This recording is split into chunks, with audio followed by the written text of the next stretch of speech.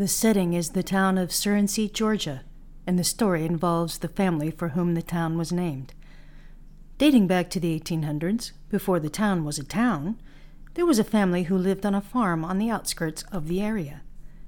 This family was the Surreys, and overall, they were a very normal family. They loved their home, they loved their farm, and most of all, they loved each other. Until things took a turn. Pretty much out of the blue, random things began to happen around the house. Windows slamming shut and flying open right in front of them, doors slamming violently without warning or action, and then opening again. But these paranormal brushings seemed light in comparison with what was about to come. Are you ready for this?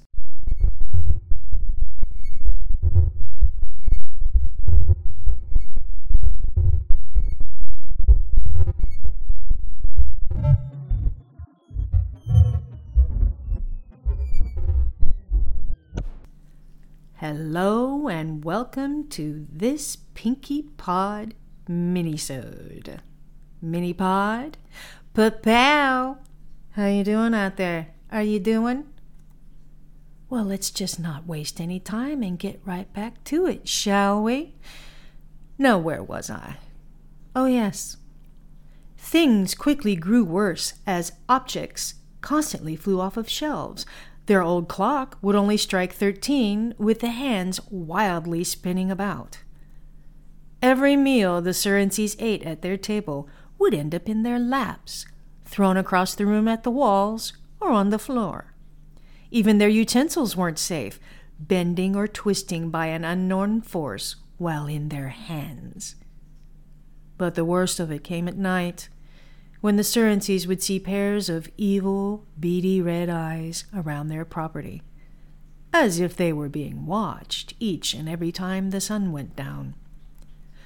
The family grew weary, losing sleep, and no longer eating because of the continuous violence and torment. Now, many thought the story, after it was reported to authorities and locals, was exaggerated. That was, of course, until hundreds of people from all over the world came to the house to experience it themselves, and the house obliged. It quickly became almost a tourist attraction, attracting scientists, researchers, spiritualists, mediums, and religious officials. Now, they each had their theories of how the house came to be possessed. One included the idea that Mr. Surrency worshipped the devil. Another suggested that the Surrency family were strongly psychic, and the ghosts were simply trying to receive help. Since the family couldn't help, as they didn't know how, the ghosts just became more and more enraged. Eventually, they became more violent and specifically targeted the youngest girl in the house. They would take her blankets in the middle of the night, lift her out of bed when she was sleeping, painfully pull her hair at random times, and flip her bed over sideways. Needless to say, the Surrency family decided enough was enough, and that they would leave their beloved farm. However, the ghosts had different plans on that fateful day. The day their decision was made to move, a fireplace poker was lifted out of its resting place, floated down the hallway, and struck one of the boys on the head, repeatedly. The younger brother helplessly watched as the poker retreated back to where it came, without a peep, leaving the other boy bleeding on the floor, crying.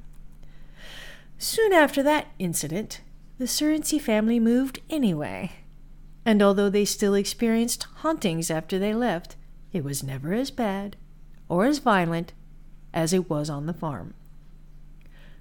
And as for the haunted ghost vortex they once called home, it burned down in 1925 after being abandoned for years.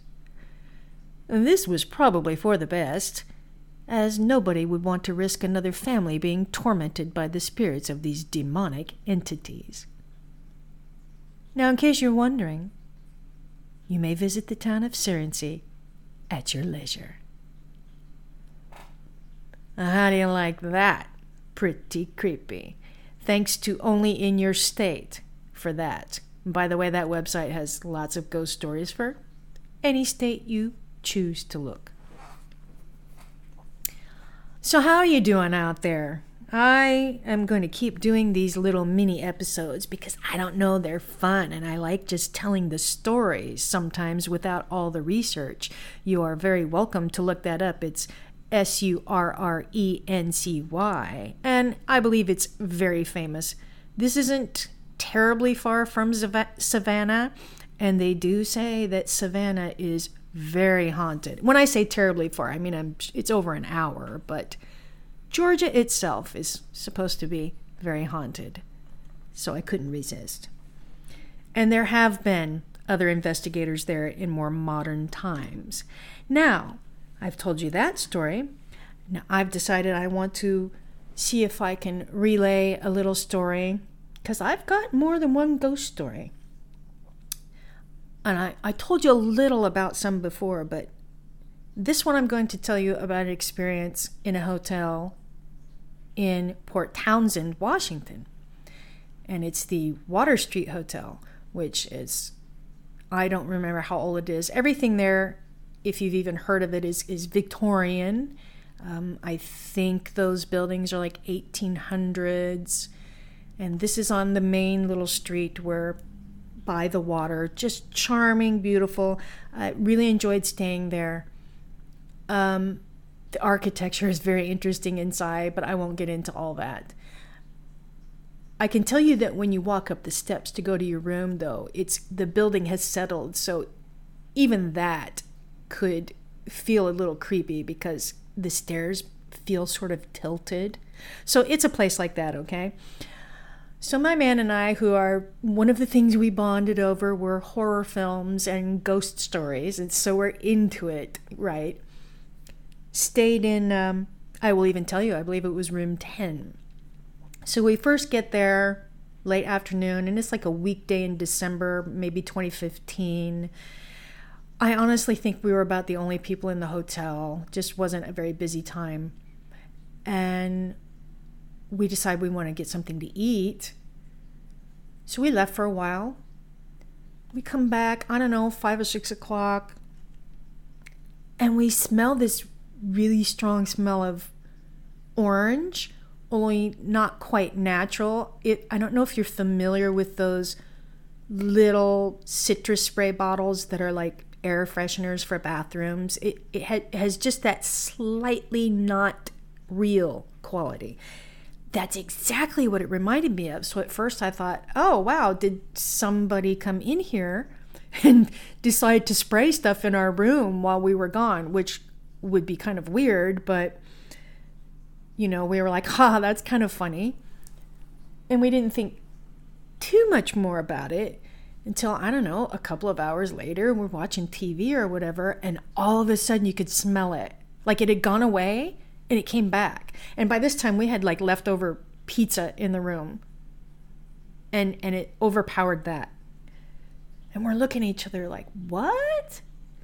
So we started investigating and discovered that it was sort of a specific path, like a half circle around the bed. And when I stepped out of it, I didn't smell it as much. And we're walking around, we're looking for hidden air fresheners. We found nothing. Zip. Nada. Zero. We even went outside in the hall because some rooms had shared bathrooms. Ours didn't. But I'm like, well, maybe somebody sprayed it out here. Nothing. We could find nothing.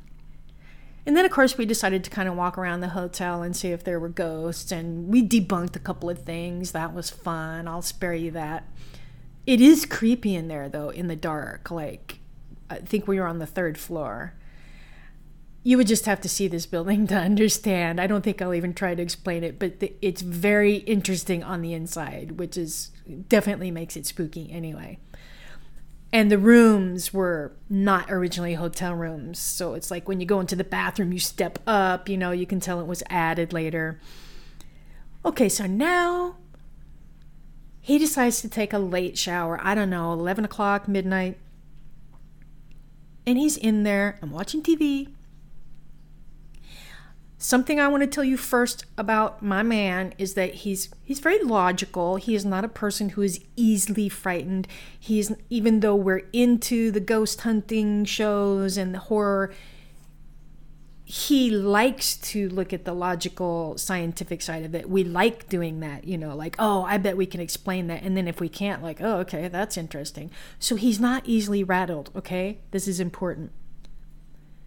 He's in the shower, all of a sudden, I'm watching South Park, right? All of a sudden the door opens and he's got this look on his face. I look over because he's looking at me like his eyes are huge, right? I'm like, what? It's like, did you come in here? No, I've been watching TV. No, you totally came into the bathroom. No, honey, I did not come into the bathroom. What's wrong? He's like, okay, this is going to sound crazy, but, I went in to take the shower, and then when I was in there, I realized that the towel was on the rack way across the room, nowhere near the shower, and I had meant to put it over the bar so I'd be able to reach it. And then somebody laid the towel nicely folded up over the shower, like around the shower curtain bar, and I thought maybe it was you being helpful. And I'm here to tell you, dear listener, that I believe him 100% because, as I said, he's not that type of person to just freak out on anything or make things up. I believe him 100%. I believed him then. And I'm looking at him like, well, I didn't. And I had made a joke earlier about the orange stuff that, like, maybe it's the ghost of a housekeeper or something and she didn't like the smell of our pizza. And so now, of course, I'm like, wow, okay, well, maybe it really is some type of, used to be a housekeeper because, well, she wanted to give you the towel.